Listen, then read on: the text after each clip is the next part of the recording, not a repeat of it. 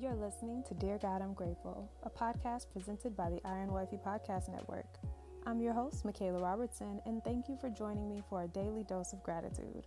Without further ado, let's get into what we're grateful for today. Dear God, I'm grateful that God's gifts cannot be bought. When you think about God's gifts, we often think about spiritual gifts. You know, the gift of prophecy, the gift of evangelism, the gift of encouragement, the gift of teaching, the gift of preaching, the gift of healing, the gift of intercession. We think of the 9 spiritual gifts. But when we look at gifts in general, everything that God has given us is a gift. And so everything that we have around us, this life that we live, the things that we get to enjoy, the breath in our body, it is all a gift from God. And when we enter into deeper understanding and deeper revelation and relationship with the Lord, we receive some of the 9 spiritual gifts, such as the gift of healing and the gift of laying on of hands and, the gift of prophecy. And we receive these spiritual gifts. But the beauty of the spiritual gifts is that they cannot be bought. There is no amount of money that you can have in the world that you can afford to receive these gifts, because God gives these gifts freely.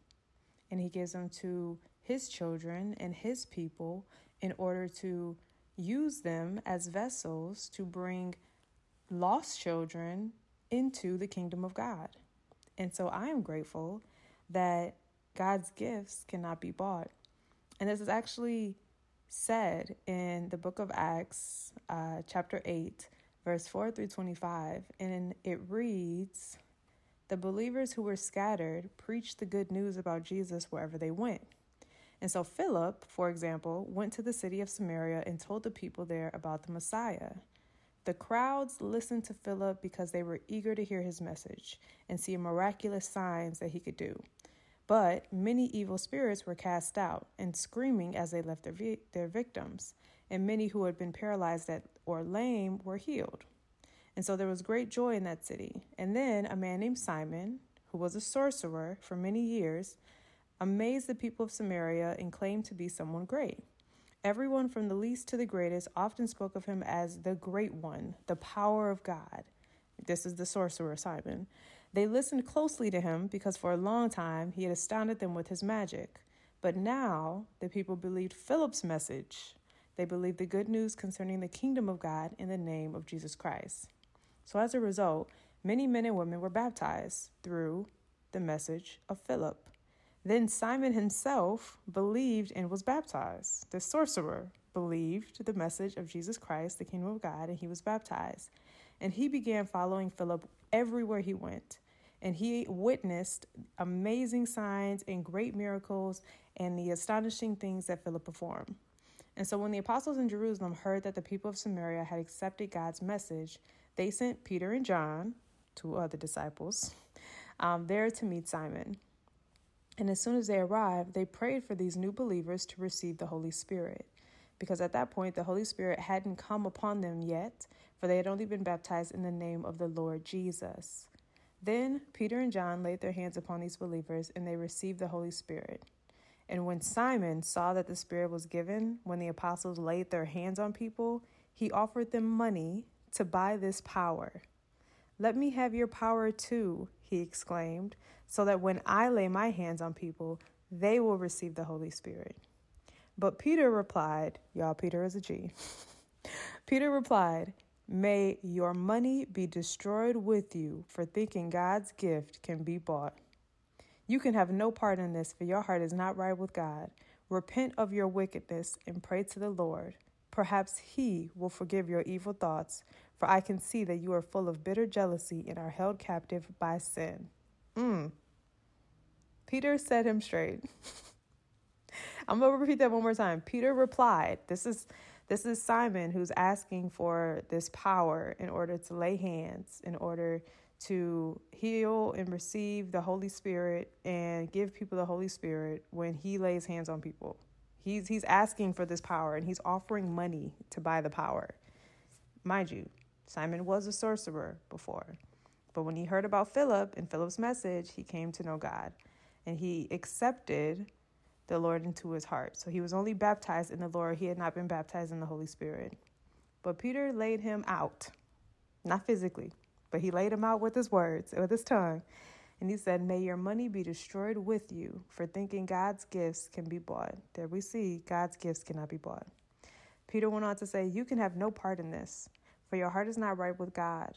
Repent of your wickedness and pray to the Lord. Perhaps he will forgive your evil thoughts, for I can see that you are full of bitter jealousy and are held captive by sin. Pray to the Lord for me, Simon exclaimed, that these terrible things you said won't happen to me. And after testifying and preaching the word of the Lord in Samaria, Peter and John returned to Jerusalem, and they stopped in many Samaritan villages along the way to preach the good news. Now this is Acts chapter 8, verses 4 through 25. And the book of Acts is actually the Acts of the Apostles, the miracles, the actions that the apostles performed. And so I find it amazing here that Philip was able to go into a place where people were already influenced by sorcery and magic and create such an impact that they were able to turn away from their wicked ways and give their lives to Christ. Philip, he spoke of the Lord Jesus Christ, and even the very man who was performing this magic and performing these spells and these wicked things, even he gave his life to Christ. However, when it came to receiving the gift of the Holy Spirit, which we see is another gift that we are given, Jesus was the gift that God gave to save everyone from sin, to allow us to enter into salvation. So we see that there are two forms of, I guess there's just not even two forms, there's another level to this.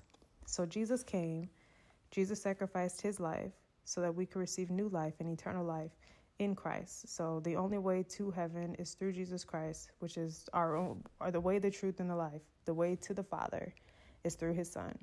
And so the fact that once Jesus left, he said, I have to leave because I'm going to send you an advocate. I'm going to send you a guide. I'm going to send you the Holy Spirit. And so that is another level that we can enter into through Christ. And we see here that Simon entered the first level where he gave his life to Christ. But when it came to the second level, Peter even said that you are so full of sin. What did he say? He said, perhaps God will forgive your evil thoughts, for I can see that you are full of bitter jealousy and are held captive by sin. So even after giving your life to Christ, you can still be held captive by sin. Oh, this is such a good word. Thank you, Jesus. You can still be held captive by sin. And so when we are held captive by sin, it doesn't allow us to receive the Holy Spirit. It doesn't allow us to receive the Holy Spirit, which is a gift that Jesus left for us, which is a gift that leads us into a life of righteousness. The Holy Spirit guides us. He advocates on our behalf. He prays for us when we have nothing to say. He corrects us. He disciplines us. He is our way to righteousness. And so I'm going a lot longer than I wanted to go today, but this is why I am so grateful that God's gifts cannot be bought. It's not something that only the rich can get. It's not something that only the poor have. It's something that all can receive. But you can only receive it if you not only give your life to the Lord, but you allow the Holy Spirit to come upon you. The Holy Spirit is a gift. It is a gift that you have to open and you have to use and you have to exercise and you have to accept and you have to believe and you have to trust and you have to receive. And if you are bitter and if you are jealous and if you are greedy and if you are held captive by sin, you will not be able to experience the Holy Spirit. And so even Simon, after receiving that he would not be able to get the Holy Spirit and that he should repent, even he said, please pray to the Lord for me. Pray that these things don't happen to me. Because even he wanted to receive, but he was being held captive by sin. So today I'm grateful. I'm grateful, y'all, that God's gifts cannot be bought. And I'm grateful that we have the power of the Holy Spirit and that it is a beautiful gift that we can enter into when we trust in the Lord with all of our heart, when we lean not on our own understanding, when we acknowledge God in all of our ways and allow Him to direct our path, because He has sent us a guide who is going to direct us, and that is the Holy Spirit, to help us live righteously for Christ. But that concludes today's episode of Dear God, I'm Grateful, and I'll talk to you loves tomorrow in another one. Bye. Thank you so much for listening, and I hope you'll join me here tomorrow. God is good all the time, and all the time I am grateful. God loves you, and so do I. Have a grateful day.